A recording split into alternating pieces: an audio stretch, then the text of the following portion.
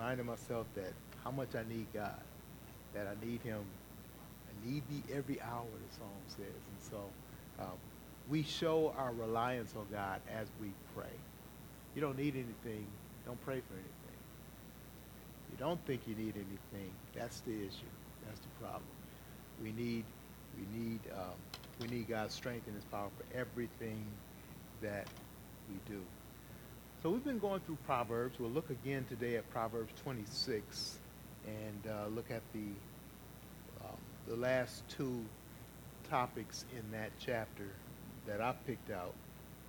Last week we looked at warning against foolishness and deceit. Today we'll look at the warnings against laziness and quarreling.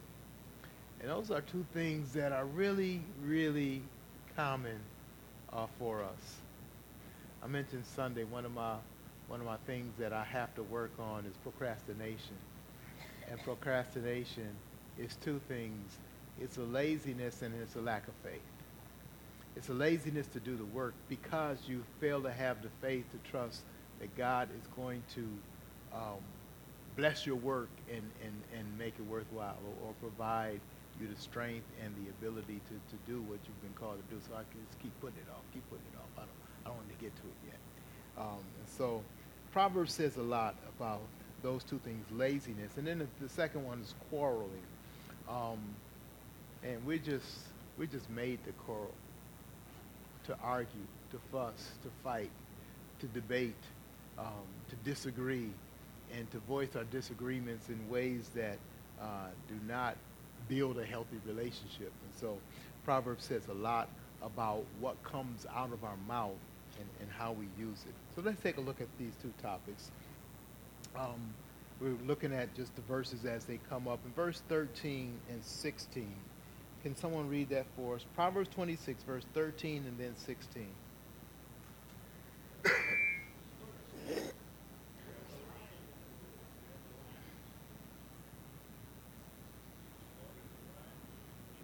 Take a look at both of those. What does he emphasize in there when the sluggard says, there's a lion in the road, there's a lion in the street? Excuses, exactly. Excuses. And here's the reason why, I'm not just lazy. I just don't do it because I have a good reason for not doing it. And that's what it says the sluggard is. If you want creative excuses, go to the lazy person. They got them all down pat. And why are we being warned about this? Some of the things that we think are legit are simply excuses for not doing what we know we should do.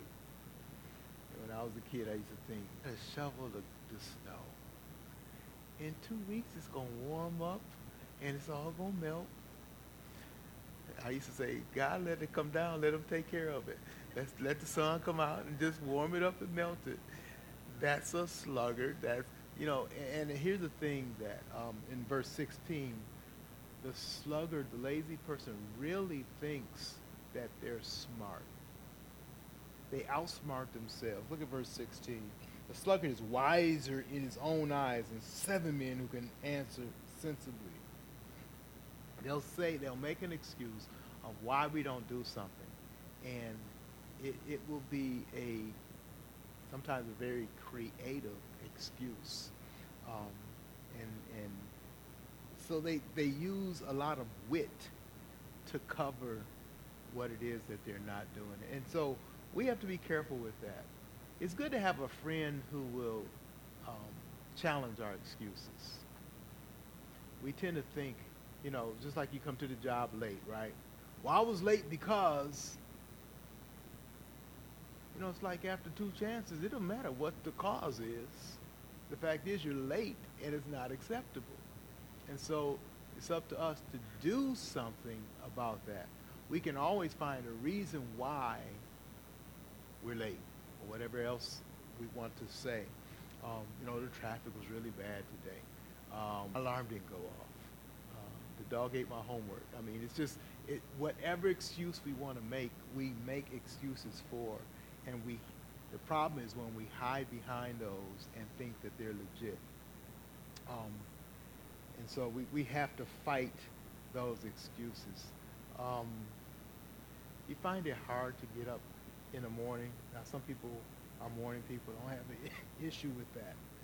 But if you lay in the bed and think of reasons why you shouldn't get up, you will not get up. Usually it goes like this in my mind. I don't feel so good. Well, in the morning, you really don't know how you feel until you try to get up and get going. So when I'm sick, I'll at least like, okay, let me get up, go to the bathroom, and let me make a decision after that. Not laying in the bed. Let me make a decision after that. Then let's see how I feel. And then if I make it that way, well, let me get dressed, and then I'll see how I feel. Or let me eat breakfast, and then I'll see how I feel. Or let me take this next step. And if I can't take that next step, then I know, okay, well, yeah, I'm not doing well enough to advance. But the point is, we challenge past our excuses.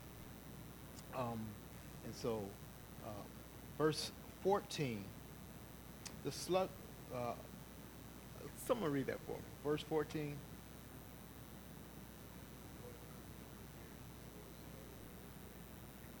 Okay. What's the point there?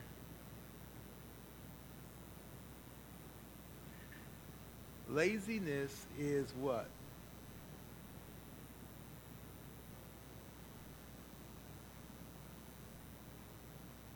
Fill in the blank.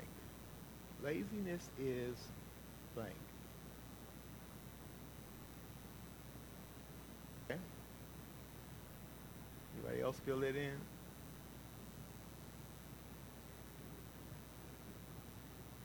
Okay.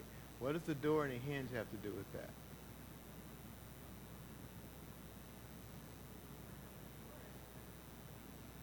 Nature of it's the design, the makeup, it's the character of the person. The character of a door is to have hinges that allow it to swing. The character of a lazy person is to be lazy. They have built it into their DNA. They have built it into their it's natural. They don't have to think about it. They don't have to plan for it. It is just built in natural. Proverbs says this about something else. Foolishness is bound up in every child, but the rod of correction will drive it out of them. Laziness is bound up in us, and we have to fight or discipline ourselves not to do that, or not to be that way, not to have that character trait dominate us, right? We have to fight. We have to discipline. We have to do something to get past that. It doesn't just go away by itself. The door will swing on its hinge because the hinge is made to account. You don't have to teach someone. It's within our human nature. Now, I know what we'll say. I'm not a lazy person. I work hard. Well, that's true until it's something I don't want to do. And then I find it very hard to do. I feel like cutting the grass. I don't feel like shoveling the stone. I don't feel like cleaning up. I don't feel like being organized. I don't feel like getting up early this morning and reading my Bible. I don't feel like making time for prayer. I don't feel. So that's what I have to fight. My sin nature. Now, it's true that all of our sin natures don't tend to the same issue or the same default. We all have special things that click more with us than with others, right? And we might say, I'm a very ambitious person, and that may be true. But the point is, it's our sin nature that calls us back to these human sinful traits, and we have to fight them. Some of us have to fight specific ones more than others. I get that. But it's saying it's part of the nature of the person. You might have several children, and you'll find that one struggles with that more than the other. That's true. But it's part of their nature that you have to fight and get them to discipline. The same thing we do for ourselves. We get ourselves to discipline past that. All right. Also, verse 15. Can someone read that for me?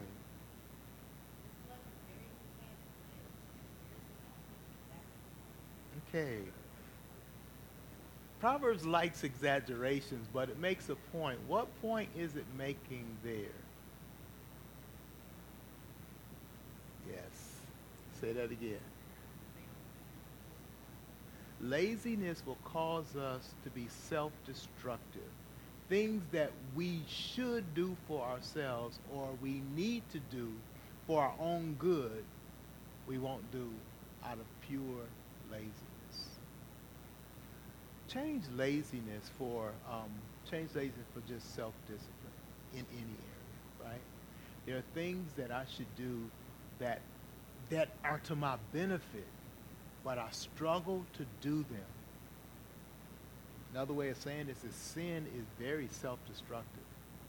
We fail to do things that are for our own good, and we can't even motivate ourselves to do something for our own benefit because sin will dominate us, and what it's trying to do is destroy us, right? And so in our disciplines in life, that's why we discipline ourselves, because we realize I don't always feel like doing what I need to do and what is good for me to do, right? Think about that in the spiritual world as well as the natural world. I tend to do the stuff I like and that's easy or comes natural for me, but I need to discipline myself in those other areas that are good for me to do, but I don't really want to do them, right? So a child, you train them, right? You train them concerning their hygiene and when they should wash and how they should wash. And you train them concerning their rest and when they should sleep and how they should sleep. And when they should eat, how much they should eat, and what types of food they should eat. Those things are good for them, but they don't always want to do the thing that's good for them. And so as human beings who aren't children, we still have that trait. We still have to fight. We're self-destructive, and we won't even change for our own good. That's a scary thing. You know, it's a scary thing. And you know what's hard for adults is we have a certain amount of wisdom and knowledge, and it still does not lead us towards what is right.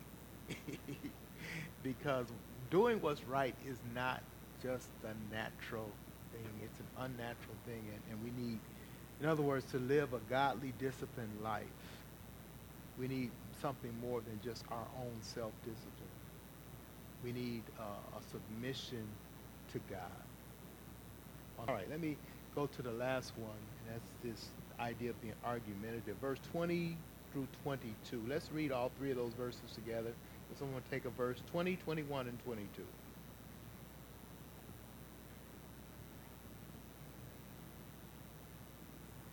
Have wood, the fire will die out. What does that say about the quarrelsome person?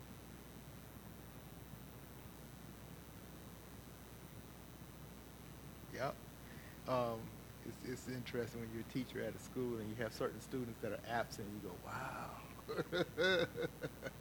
It's a little less mess today because the quarrelsome one is missing, right? You take that person out and the fire just dies down. So, excuse me.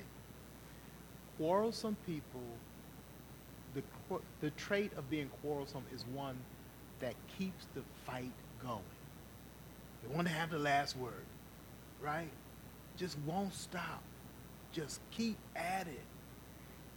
We have a sin nature that will do that. I've seen people don't know how to shut their mouth even when, okay, like they're the weaker and they don't know this other person can absolutely crush them, and even if they know that, they still won't shut up.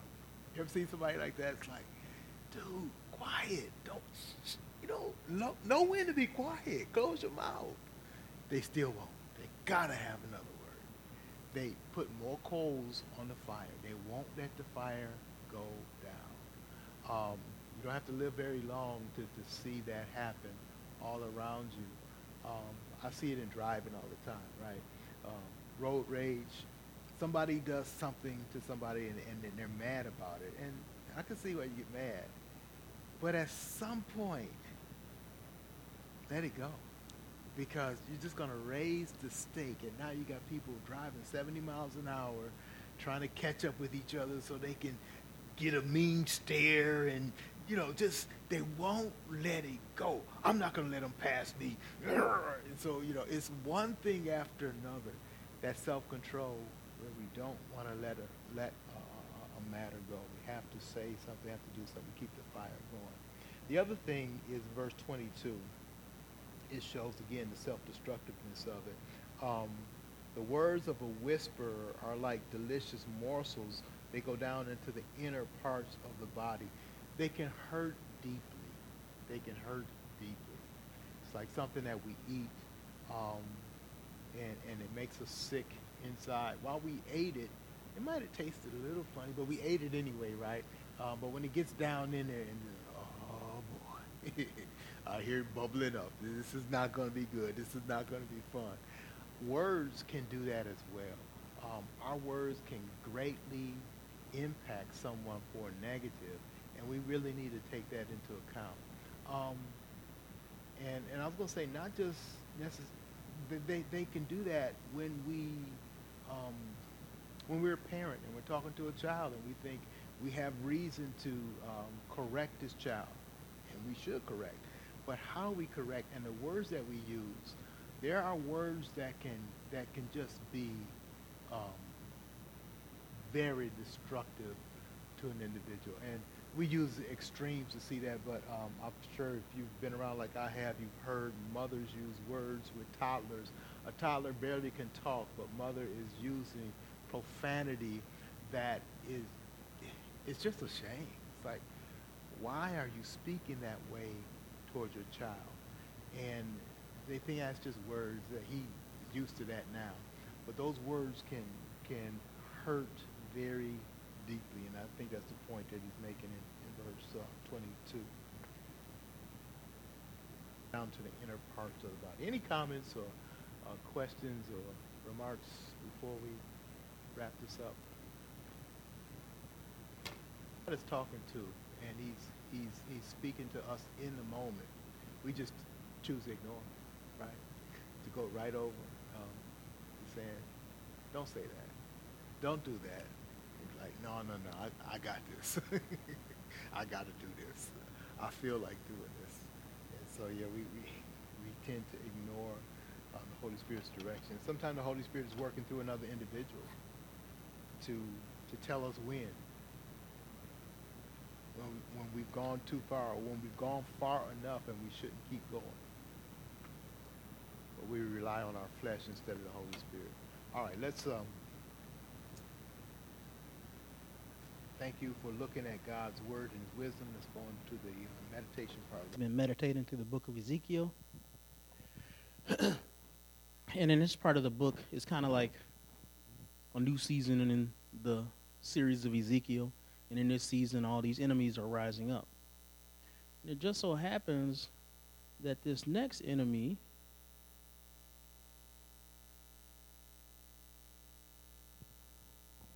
it kind of reminds me of this song. I forget what the OJs they say, smiling in your face, want to take your place. Yeah, backstabbers. Right? Smiling. Anyways, we're going to see people who, they say one thing and they're actually another. So let's look at chapter 14. Then certain of the elders of Israel came to me and sat before me. And the word of the Lord came to me, Son of man, these men have taken idols into their hearts, and set a stumbling block of iniquity before their faces. Should I indeed let myself be consulted by them? Therefore speak to them and say to them, Thus says the Lord God, even one of the house of Israel who takes his idols into his heart, and sets the stumbling block of iniquity before his face, and yet comes to the prophet, I, the Lord, will answer him as he comes with the multitude of his idols, that I may lay hold of the hearts of the house of Israel, who are all estranged from me through their idols. Therefore say to the house of Israel, Thus says the Lord God, Repent and turn away from your idols, and turn away your faces from all your abominations. For any one of the house of Israel, or of the strangers who sojourn in Israel, who separates himself from me, taking his idols into his heart and putting the stumbling block of his iniquity before his face, and yet comes to a prophet to consult me through him, I, the Lord, will answer him myself, and I will set my face against that man. I will make him a sign and a byword, and cut him off from the midst of my people, and you shall know that I am the Lord. And if the prophet is deceived and speaks a word, I, the Lord, have deceived that prophet, and I will stretch out my hand against him and will destroy him from the midst of my people Israel. And they shall bear their punishment. The punishment of the prophet and the punishment of the acquirer shall be alike, that the house of Israel may no more go astray from me, nor defile themselves any more with all the transgressions, but that they may be my people, and I may be their God, declares the Lord God. All right. What do we see here? What do you see here? Some things to point out.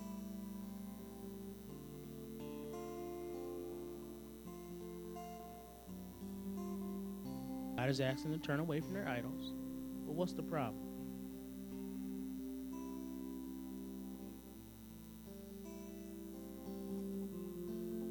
You want to turn? He's asking them to turn away from idols.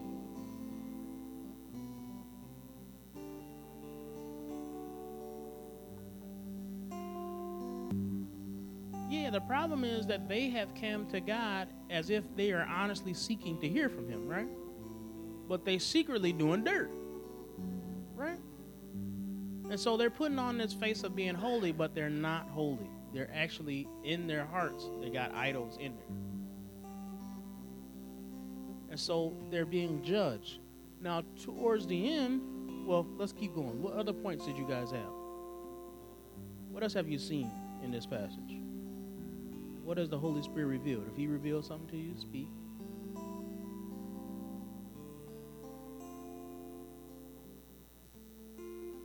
Okay, he said, I'm not going to, well, actually, he kind of said in another way. He said, I'm going to get in your face, right? Oh, you come and test my prophet? You think you going to just hear some nice words? No, it's going to be me turning around, right? You going to be like, oh, I'm going to hear the prophet. The prophet going to turn around. God going to be right there looking at you in the face.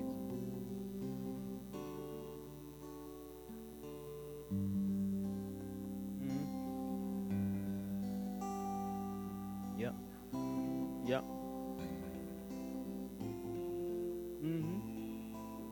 Yes. It is. It's scary, but it's also, well, it's funny to me too. All right, this is why it's funny. Why did they come to the prophet? Why did they say they came to the prophet?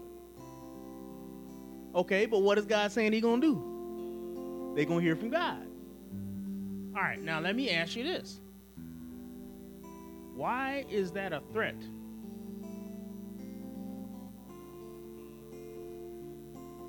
Okay, it's not something they want to hear.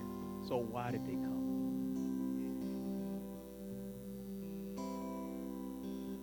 Other people can see them coming there, right? So think of it this way. If what they really wanted was to hear from God, the prophet's word wouldn't be a threat, right? It's a crazy thing, but it's kind of a funny passage in that way, because when you think about it, if you really did come to hear from God and you heard from God, wouldn't you be happy? But they're not happy because they really don't want to hear from God. What do they want to hear from? Well, the end of the passage gives the hint. Who do they keep turning to? These false prophets. Right? And then when they hear from the false prophets, what do they hear? A lie. And the lie destroys the prophet and the one who hears it. Right? God said in a weird way, he said it, right? But he said, I deceived the prophet and they both will be destroyed. And this idea is given like this. It's almost kind of reminds me of another part in the Bible. You remember the prophet Eli, right? Also a priest, right? He was a judge. And he was sitting there and his sons weren't doing right. And it said they didn't repent because God desired to kill them. Right? And you almost get this idea, and the same thing that happened with, I think it was Ahab. He was sitting there, and all his prophets was prophesying, and he said, why? He said, well, I got 400 prophets. How can they all be wrong? Right? How can they all be wrong, and just you, Micaiah, know the truth? How can that be? And he's like, well, let me tell you. I looked into heaven, right? God showed me a vision in heaven. And he said, hey, who gonna lie to Ahab? Who gonna kill this guy? Because I'm tired of him. And one demon said this, and another demon said that, which lets you know that demons are also in heaven, right? And so they all sitting there, and then finally one demon said, hey, you know what? I'll be a lying voice in all his prophets. And God was like, so, you got the job. And he goes, and all the prophets are deceived. So he said, and that's why they're all speaking the same thing, because God gave them over to the evil spirit. Why are the prophets doing evil? Ultimately, they do it because of their own will, but in a sense, you could say God got so angry at them, he gave them over to the lie. Okay, you want to prophesy by another spirit? Right? Earlier chapters, he said, you prophesy however you want to. Okay, I'll give you a lie. I'll give you a lie. I'll let demons empower you. Sure, you can have it. And when demons empower you, you're going to feel like you empowered. You're going to be like, oh my goodness, this is real. This is powerful. It reminds me a lot about the campaign, He Gets Us. Anybody heard that campaign? It's not a good campaign. If you don't know about it, it's a commercial series, and they had it in the Super Bowl. And they say, He gets us. And they got Jesus. They said, Jesus washed all of our feet. And they got all these people washing feet, right? But if you really pay close attention, all the people who's getting their feet washed is the people who... There's somebody outside an abortion clinic getting their feet washed. There's somebody who's clearly gay getting their feet washed. There's somebody who is protesting against the police getting his feet washed by a policeman. You never see it going the other way. The people protesting, washing the police feet. You don't see that. It's all one way. So that should let you know right there they got an agenda. Okay?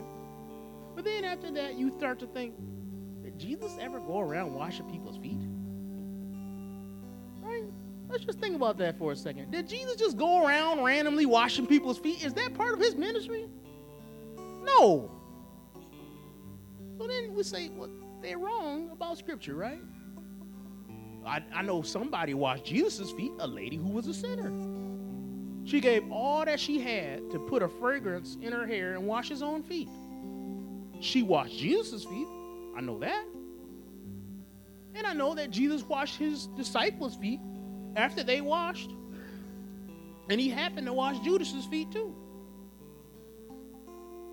Now, some people are using that as excuse. Well, he did wash Judas's feet and he knew he wasn't right. There was a point to that. There was a point to that. What was Jesus showing when he washed the disciples' feet? He said, this is how you ought to operate in the church. What's the church? We don't know if there's a Judas in this church. We don't know if we're washing a Judas's feet or a Peter's feet. Both of them denied Jesus at one point. But what we do in the church is we wash feet. And every once in a while, we wash somebody's feet and we're like, dude, this dude wasn't right. He never was right. He was always a Judas. Most of the time when we wash feet, we're washing feet of disciples like Jesus did. 11 out of 12 were disciples. We ain't going out there randomly washing gay people's feet. Okay? And the problem with the campaign, everybody, oh, it's so nice, it's so sweet. Listen, if you want to talk about Jesus, talk about the fact that he died on a cross for our sins. Talk about the fact that he rose again. Talk about the fact that he condemned sin. Yes, he walked with sinners, but he also did not tolerate sin. Right? The people accused that woman. He didn't say, well, he said, your accusers are gone, so don't throw a stone. He didn't just end with that. He said, go and sin no more. People don't like that Jesus. That Jesus was not part of the campaign. People want to be lied to. And the Christians who are saying, oh, well, at least this generates good gospel discussions. Guess what? Years ago, when that artist put the cross in urine, that also generated good gospel discussions. Don't make it good. There's so many people. This is the problem with Christians right now. We're so desperate to be accepted by people. We have a confidence problem. I'm not saying all of us in here, but in general, Christians do. They want so bad for a celebrity to be a Christian. They want so bad for somebody in the media to say something nice about Jesus. Why do you need that affirmation? Let God be your affirmation. Let all of them deny Jesus. He's still going to be true. You got to learn to stand alone if you're going to be a Christian. That's just the truth. You got to learn to be a minority if you're a Christian. That's just the truth. You got too many people trying to be accepted and accepting and trying to win people over by our nice personalities. That don't help nobody. Because the Christians in Rome was adopting the abandoned kids. And who did Nero kill first in Rome? The Christian. No matter how nice you are, no matter how loving you are, you got to speak the truth sometimes. I mean, we don't say it out of love, but I'm tired of these campaigns trying to make Christianity nice. Just speak the word. What does God say to the people? Are we smarter than God? What did God say here? Thus says the Lord God, repent and turn away from your idols. Is that part of their campaign? Now, if God can say it, who can say it better than God? Stop. Just say what God says. But we don't want to hear what God says. And those campaigns will be successful to unsaved people who want to hear liars. But if you really want to be saved, you might have to hear an unpleasant truth. You are a sinner in need of a Savior, just like me. And I was no good, just like you no good. We all been corrupted. Every man corrupted and went their own way, but Jesus saves. And if that's not our message, and if people don't listen to that, they're not going to listen to anything. That's the truth. Everybody trying to say, it's just the way we market ourselves. No, it's the wicked hearts of men. Why don't we just rely on this word? Amen? Rely on this word. Too many people coming to us with idols in their hearts. Tell them to repent. Don't tell them how much you love them. You can do that after you tell them to repent. Because that's what they need. They're not going to be saved by your familiar love. They're going to be saved by turning to the only Savior. Amen?